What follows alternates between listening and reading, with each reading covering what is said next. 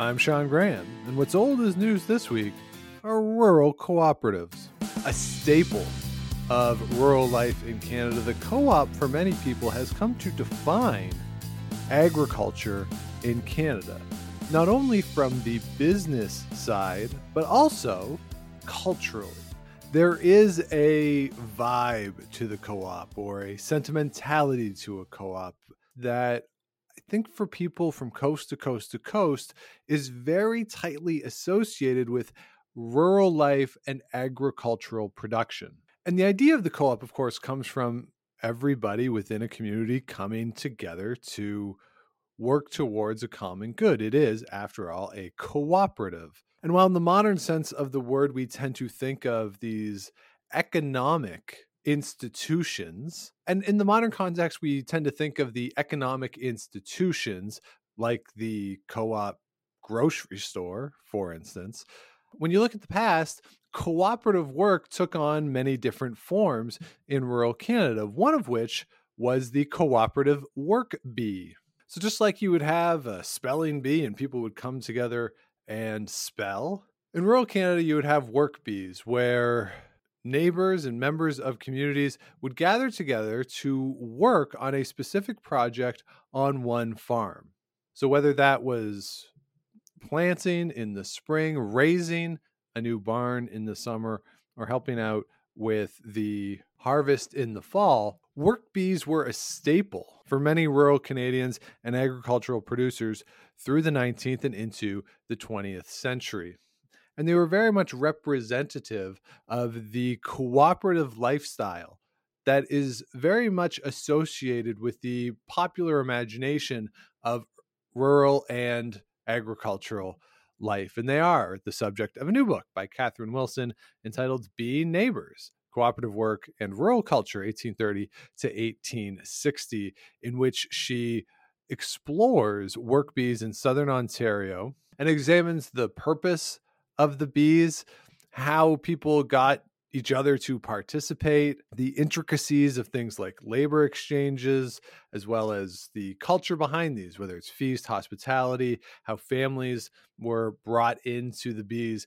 Really a fascinating look at a cultural tradition that doesn't exist as much anymore. And as rural Canadian populations shrink, as urban and suburban Canada expands, both in terms of population numbers, but also physically, this is a part of the country's history that I think it's very important to remember and to appreciate the important cultural aspects of these work bees. And Catherine is probably the best person in the country to talk to about this. Her work at the University of Guelph is extensive. And if you check the show notes, she'll talk about it in the show. Some of her other projects on archiving what's going on, rural Canadian documents like diaries.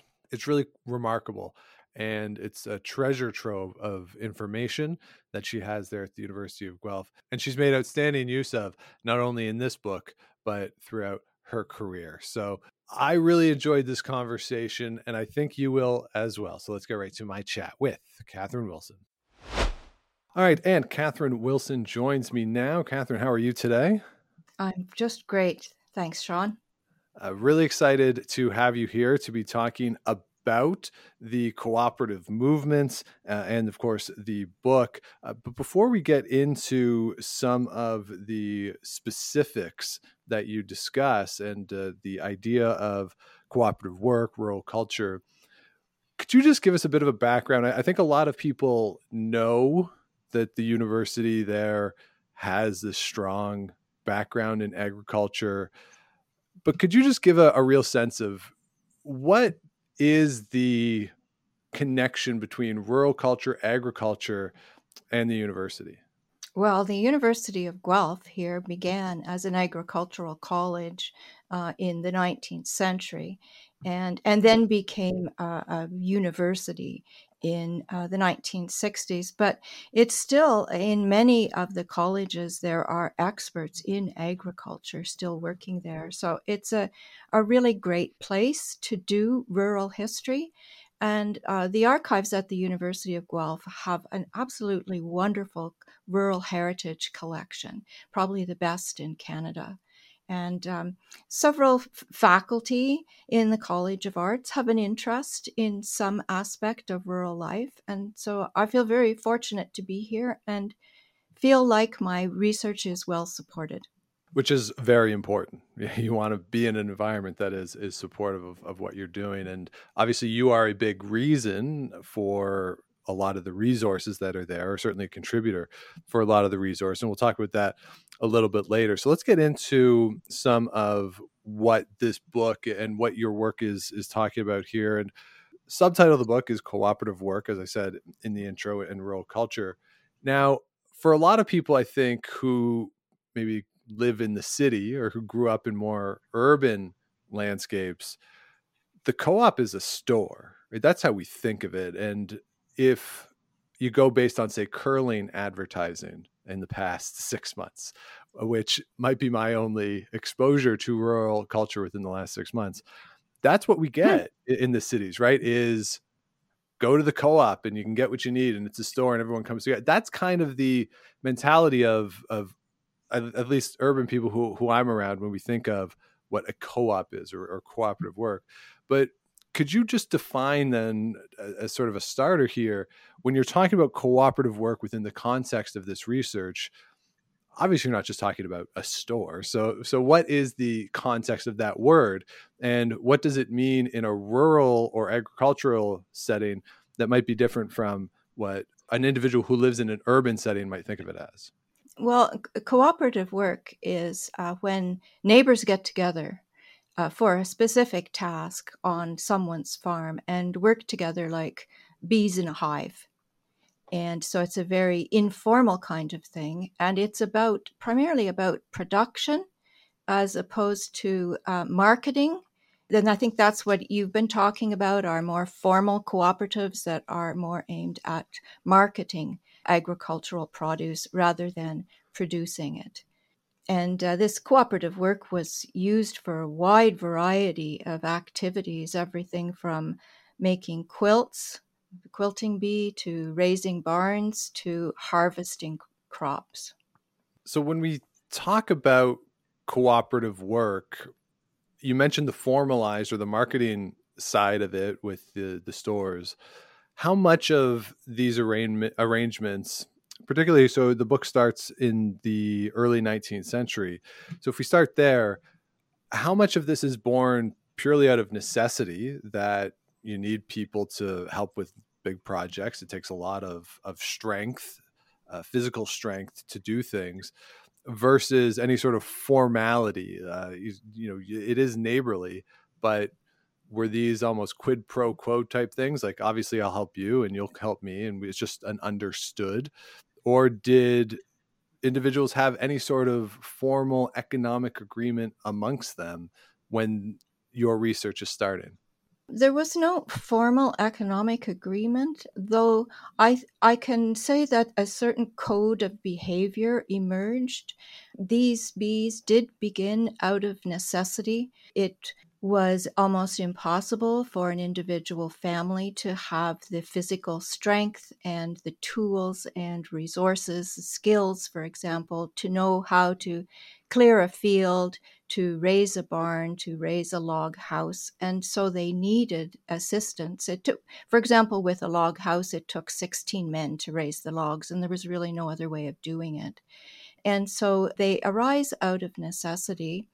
And in working together, they eventually arrive at an understanding that if I help you, you'll help me. And it's a sort of flexible arrangement. It's voluntary. You don't have to participate. It's flexible in that your labor debt might linger for months, maybe over a year, and you could repay it in a variety of ways. You might return the labor at someone else's bee, or you might send a team of horses to help out on their farm someday, or send them a bushel of apples in apple season. So there were a variety of ways of paying back for the work. Now, you said that it was voluntary, it wasn't necessarily mandatory. How, and I'm not necessarily challenging that, but how much pressure would somebody potentially feel to participate in one of the bees? were you at risk of becoming outcast socially, or potentially within the local economy, if you weren't an active participant? Like, what was there, not obviously then mandatory, but kind of mandatory if you wanted to be seen and included as part of the community? Yes, I'd say so. I'd say it was, in a sense, mandatory. I mean, you could avoid going if there was a death in the family, Right. but otherwise, you were to set aside your work for the day and attend cheerfully and work hard. The one way, though, that people got around this was to send a son, send a grown child, a teenager in particular. And often I find that the families that are most involved in these being networks, as I call them, are families that have a lot of children in their teens and 20s. And so that meant that the household head could attend to farm management that day or take a trip into town, and he could send the boys in particular to do the work on a neighbor's farm. And that was very acceptable. It was a good way for the young men to learn skills and get to know the people who would be their future neighbors, most likely. Yeah, that's true, right? Because a lot of what agriculture and rural culture, again, from someone who doesn't have nearly as much knowledge as you, the stereotype is that these are family farms and that they do get passed down from generation to generation and that people stay on the land. And so you want to foster that sense of community early, and having the kids go and help at these events makes a lot of sense. And within that, though, I'm curious about the planning side of one of these bees. So if I have a farm and I'm going to host a threshing bee or whatever it is, or I'm going to raise a log cabin on my property, how much notice was given to other people, and what was the planning process like? Because again, it's not, if you contrast it here, now we're in 2023, you just send a group text and your planning could be done in 20 minutes, right? That obviously isn't the case in rural Canada in the early part of the 19th century. So what was that process like, just in gathering people together and passing along the information that, okay, we're going to do this? Well, that's a really good question. And I think, one of the things that has really surprised me about the farm diaries that I read is that people are in and out of each other's homes and barnyards on a fairly regular basis. And so, dropping by to help with a whole variety of one-to-one kind of exchanges. And so they had lots of opportunity to speak to each other. And if they weren't able to meet each other, they would talk at church after church and make arrangements. Or I have examples of them just riding up and down the concession roads, asking people to come to their bee. And they'd often do that about a week beforehand. So you had some notice, you could plan, Yeah. and that would, it's not like a case of, all right, so it's sunrise and someone knocks on your door like, oh, we have to do this today, or like, oh no, so you did have a chance a little bit to set up your schedule so that if you're going to help somebody else, you could arrange that on your farm you're going to be okay for the day. Yeah, you could do that. And I can imagine that they had discussions around the breakfast table too. On occasion, they'd be invited to two bees on the same day. And so they must have had discussions around the table as to who would go to what. Yeah, a lot of planning there. And we talk about the bees, and you mentioned threshing, you mentioned raising a barn. What type of activities typically would these be, and was there a seasonality to it? That's certainly in agricultural work, we think of the fall and the harvest time as a time where you need a lot of labor, a lot of work. Certainly at the start of the season too, planting season, that would take a lot of care. So was there a seasonality to it, or were a lot of these bees more one-off projects like raising a log cabin, something like that? Or was there an ongoing need to hold these? There was an ongoing need for some of them, and yes, they're very seasonal. So in the winter months, there are a lot of bees, a lot of cooperative work involving the harvesting of wood. It made sense during the winter time to cut the trees down, to drag them out on the snow, and have another bee to chop them into lengths, and then perhaps another bee to chop them into shorter lengths suitable to putting in the fire, the wood stove that you'd have. Come the spring, there might be wool picking bees that the women attended. And as the weather got drier and before the busy planting season began, that's when they would often hold their barn raising or house raising bees. And in July, they often had the logging bees. That was pretty hot, heavy work. And that was to get that kind of work done before the busy harvest season arrived in August and September. Come November, with the cold weather, they often held butchering bees because they wanted to reduce the number of animals they had to winter over, and it was cold, so it was like a refrigerator outside when they conducted their butchering bee. And they also change over time too. So in the early 19th century, you get a lot of house raising and barn raising and logging bees as they're essentially creating the farms, creating the fields, and raising the buildings. Then, once you get the introduction of threshing machines and other such machinery, you get more harvest bees. They often would call in a custom operator who owned the expensive threshing machine, and then it made a great deal of sense to call in your neighbors so that they could haul in the sheaves on the day that the threshing machine was at your farm and make good use of it, so you didn't have to pay too much.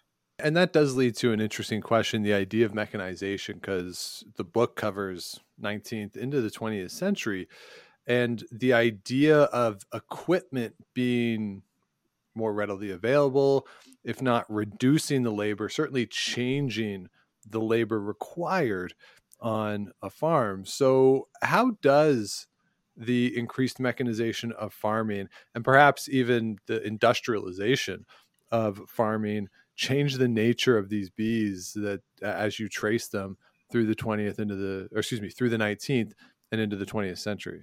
That's a really good question, Sean. And I think that it's generally assumed that with mechanization, cooperative work disappears. But this isn't necessarily true at all. Take, for example, the sewing machine. The sewing machine is introduced, and then women are doing more quilting bees than ever because they can sew the patches together and then get together and actually quilt the quilt. And with the threshing machine, prior to the threshing machine, there would just be two men with their flails threshing the grain. But with the threshing machine and these custom operators, that encouraged the bees.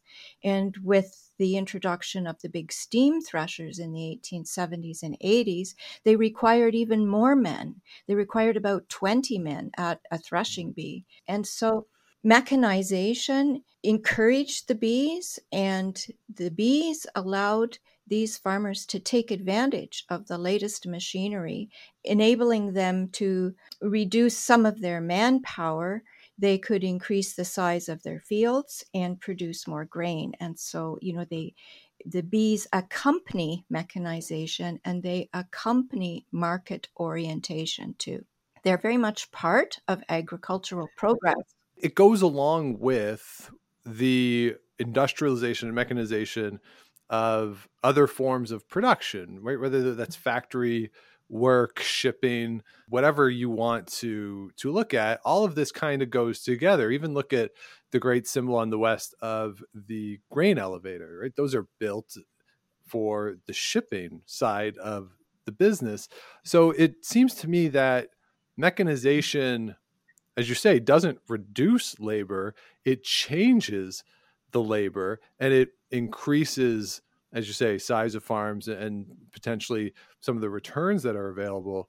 I'm curious to know, does that process at all change some of the cultural side of rural Canada, the rural neighborly elements that you talk about in the book? Does the relationship farmer to farmer, family to family, is that at all changed as mechanization changes the nature of their business? Mm-hmm. To some degree, just to get to the beginning of your question there, to some degree, mechanization changes the process. For example, with the threshing, whereas two men did the whole thing, with the introduction of the threshing machine, they adopt more of an assembly line arrangement in their threshing.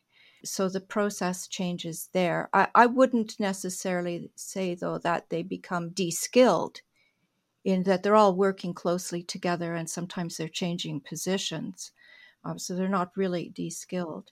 As far as mechanization and the larger culture is concerned, I would say that up until the 1950s anyway, mechanization doesn't alter the culture that much.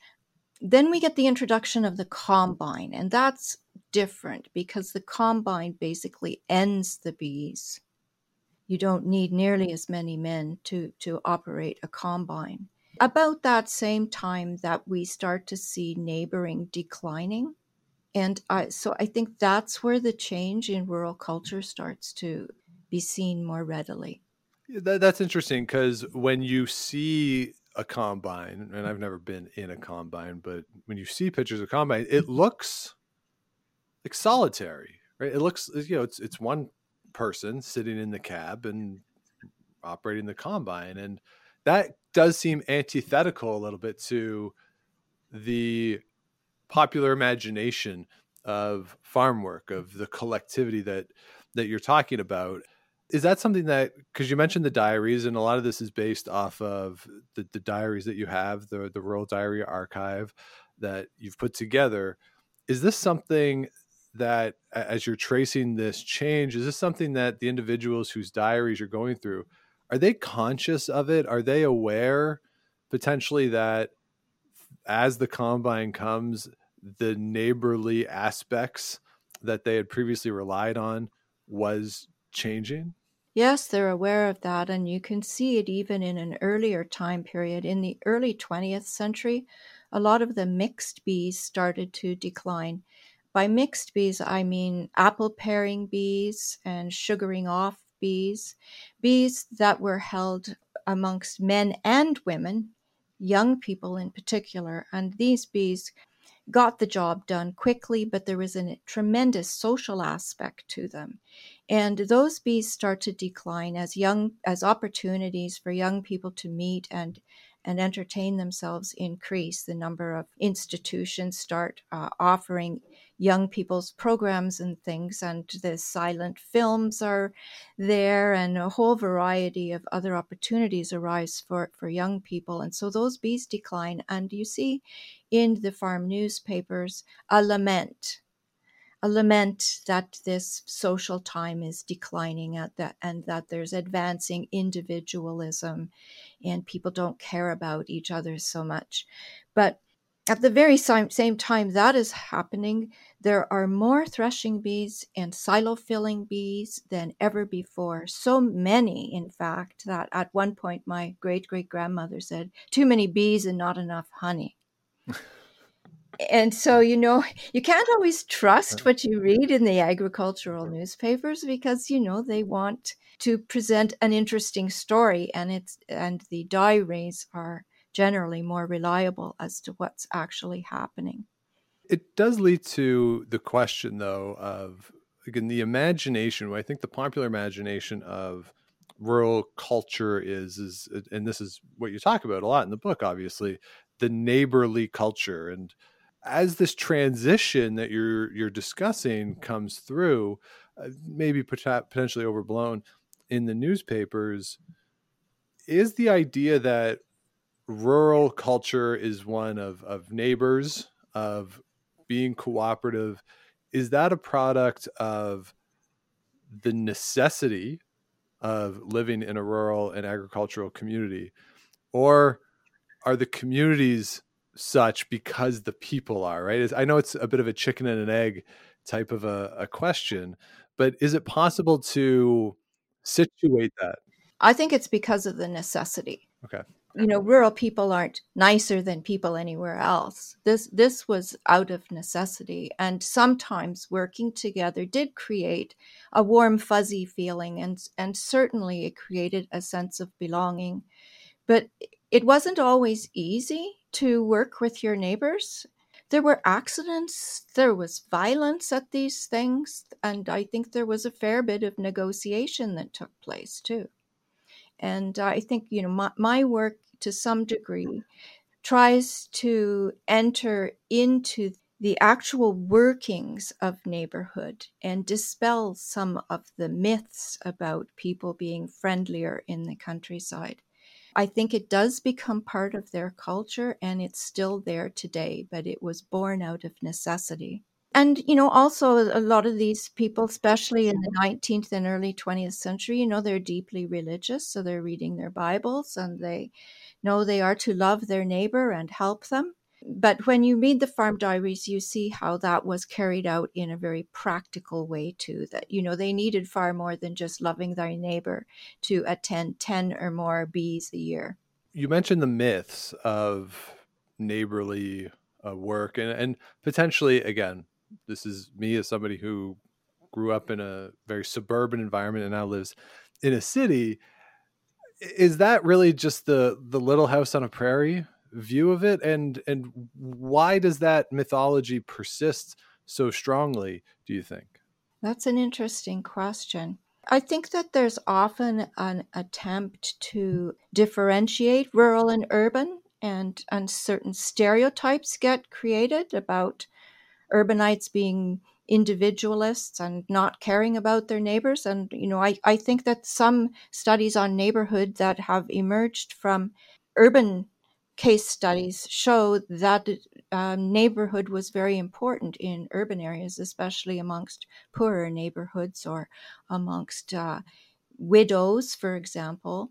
The difference, though, with rural neighborhoods is that it's a very visceral part of their life. It's a very visceral part of their daily production. And it's also a security system as well, a social security. Like when you hit hard times, you can call on your neighbors.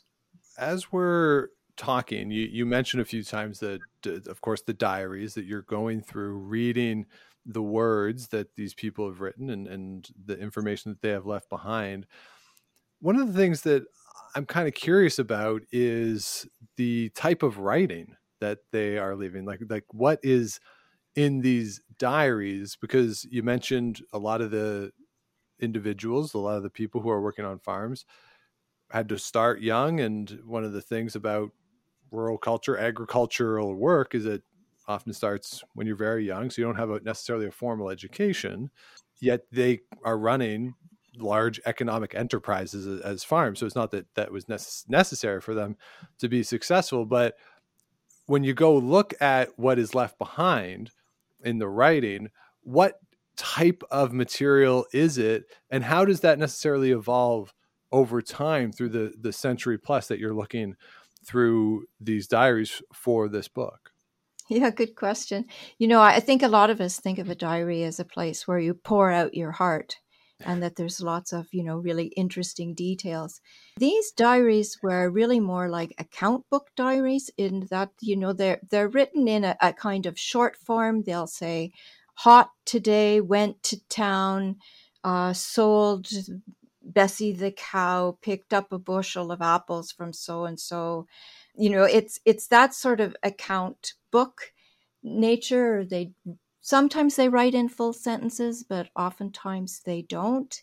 The emphasis is on action words: came, went, did, etc. They don't usually provide much in the way of explanation or emotion in the diaries, but they're very useful because instead of looking inward and pouring out their innermost emotions, they're looking outward and telling you what they did that day and what everybody else in the household did, and the neighborhood and what's happening in it. So they're excellent for the kind of work that I wanted to do. Yeah, I wonder if in 100 years people will be going through our like Outlook calendars and saying, wow, there's a lot of meetings today. And here's who all the meetings were with. Because I don't know if people keep notes in the same way. Even obviously, everyone has their own little accounting ways that they keep track of their money. Or if you have a business, obviously, you have whatever you need for payroll and inventory, all that kind of stuff. But it strikes me that so much of that is online on clouds that might disappear.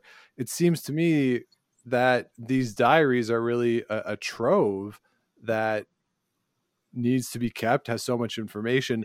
And as you say, stuff that you might not expect to get out of what is essentially, as you say, an account book, right? Like there's personality coming through, even though there's a document that, for all intents and purposes, is a business book. It's interesting that, I have yet to see someone who writes something in advance of the event. Hmm. We all carry around our agendas of all the things lined up in the future to do. Their writing was all about what had already occurred. Very different from how we plan our lives, and for sure. So one of the things that you are working on and that you have is the Rural Diary Archive. You also have the People's Archive of Rural Ontario. And when we talked, you mentioned that there's some crowdsourcing going on with respect to the Rural Diary Archive. So what is that process like, and what type of people would you be looking for? Potentially somebody who's listening to this is thinking, wow, I really want to get into that. And so for the Rural Diary Archive, if people wanted to get involved, what does that entail, and what would they be doing? Well, the Rural Diary Archive, I created that back in 2014, and it's a website where anyone for free can go in and read these old diaries and also transcribe them right on the website. And they can also search them. So it's a great crowdsourcing place. We have over 200 diarists from across Southern Ontario profiled on the website, and thousands of pages have already been transcribed. I think we have over 200 diaries already fully transcribed. So, really inspiring new research, not only amongst academics here in Canada, but also in Europe. And it's a wonderful way for people who are genealogists or local historians to get close to history in a way that they may not have done before. In my opinion, it's way more interesting than birth, deaths, and marriages, because it's just like, sitting in somebody's kitchen, or I say that it's like walking in their footsteps or writing in their pen strokes. You feel their daily rhythm, and well, I have never felt closer to history, Sean, than I do reading these old diaries. Wow. Yeah, it's certainly a powerful endorsement of them and of the project, for sure. And it's one of these things too that as we sit here in 2023, the percentage of the population that lives in rural settings continues to decline. If you look at where I grew up near Guelph, and when I go home, there's so many more houses now than there used to be. Things that used to be farms are now housing. And it takes me longer to get into what feels like the rural environs that I drove through growing up, from going to town, than it used to.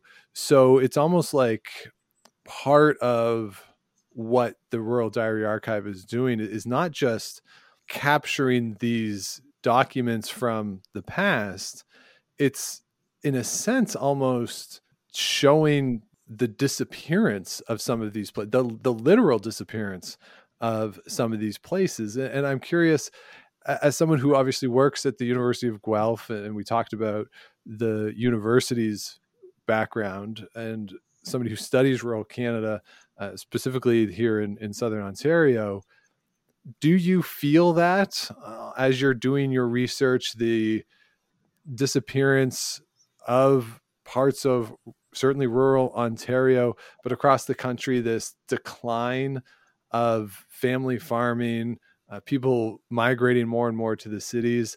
How does that potentially influence the way you think about your work and your research, or the research and the output in and of itself? Well, it certainly encourages me to try to save it, to save these documents from the past, and to study the past as it is, as you say, disappearing, this way of life. And I teach rural history at the University of Guelph, and students no longer know how to read cursive writing. And so the Rural Diary Archive provides them with an opportunity to learn how to read 19th century and early 20th century cursive script.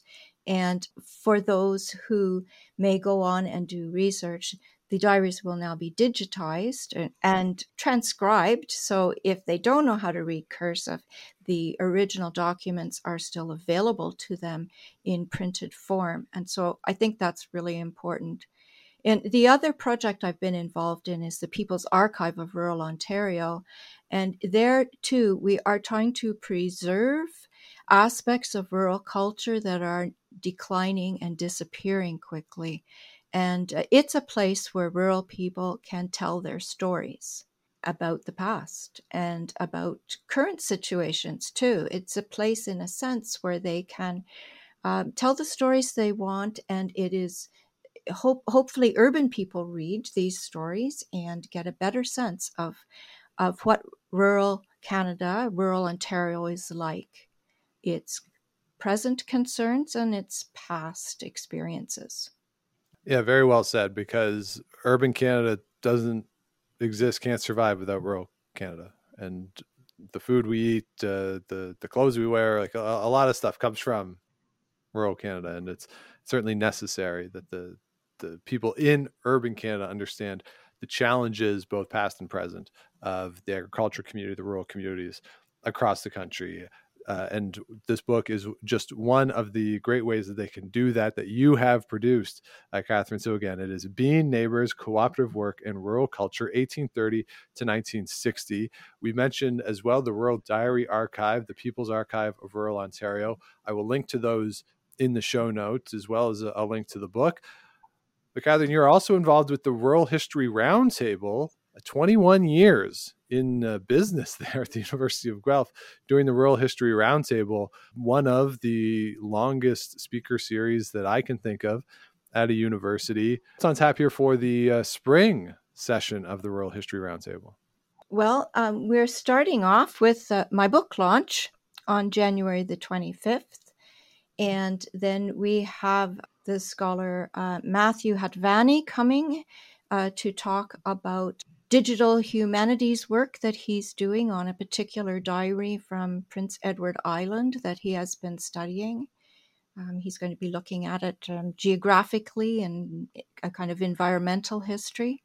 Then we have Maddie Hendricks, who has been working on Rosalba Goebel's diary, and she's looking at how this 19th century farm woman used her diary over various stages of her life cycle, and how her writing and her depiction of herself change over time. Then we have Matthew Doherty coming to talk about missionaries working in rural Ontario and their view of the land and Indigenous people. So we've got a nice lineup for the winter session 2023. Yeah, absolutely. That's a wonderful lineup for sure. And again, we will link to everything down in the show notes: the Rural Diary Archive, People's Archive of Rural Ontario, the Rural History Roundtable, as well as, of course, Being Neighbors, Cooperative Work and Rural Culture, 1830 to 1960. Catherine Wilson, congratulations on the book. Thank you so much for taking the time to speak with me today. Thank you, Sean. It's been a pleasure. So there you have it, my chat with Catherine Wilson. And as I said, check the show notes down below for links to not only the book, but her archival projects as well. So with that, let's get right into today's historical headline of the week, which comes from Dalhousie University. Dal News from August 23rd, 2022, Why Many Atlantic Canadian Farmers Struggle to Adopt High-Tech Solutions and What Can Be Done to Change That. In my conversation with Catherine, she mentioned that new technology did not necessarily reduce labor for farmers and how different machines could actually potentially even increase the amount of labor. And that certainly was a barrier to entry for some in the agricultural business to invest in new technologies. But there's also the financial reality of new technology, the need to educate people on how to use new technologies, whether it's in terms of the actual use of a new piece of technology or potentially repairs, where in some rural settings it might be difficult to access someone who has existing knowledge on how to repair a piece of equipment. So you yourself have to learn how to do it. There are just many barriers to entry, barriers to adoption of new technologies. And this article from Dalhousie not only explores what those barriers to adoption are, but also the efforts that are currently ongoing to make tech attainable for farmers in Atlantic Canada, which to a certain extent is like a cooperative bee. It's not the same. Not everyone's showing up on the same day, but there's a spirit of cooperation that permeates throughout these efforts to make technology more accessible, more available to agricultural producers. And as I was reading this, it made me think that for as much as the specifics of cooperative work have changed, as I said, might not have the same bees the way they used to, where everyone's showing up, we're raising a barn in one day. The spirit of cooperation, looking out for your neighbor, ensuring that everybody has what they need in order to produce, that still exists throughout rural Canada. So that is why this week's historical headline of the week is Why Many Atlantic Canadian Farmers Struggle to Adopt High-Tech Solutions and What Can Be Done to Change That. And with that, I will thank you for listening, everybody. If you have not yet, please do subscribe to the show wherever it is you get your podcasts. Do likes, ratings, comments, all that stuff helps us grow, helps other people find us. Of course, you can head on over to activehistory.ca for all of our episodes, all the other great material over there. And if you want to follow along with what we're doing, we're at What's Old is News on Twitter, and I am at the Sean Graham. So if you have ideas, you can let me know there, or What's Old is News at gmail.com. I look forward to talking with you again next week for more What's Old is News.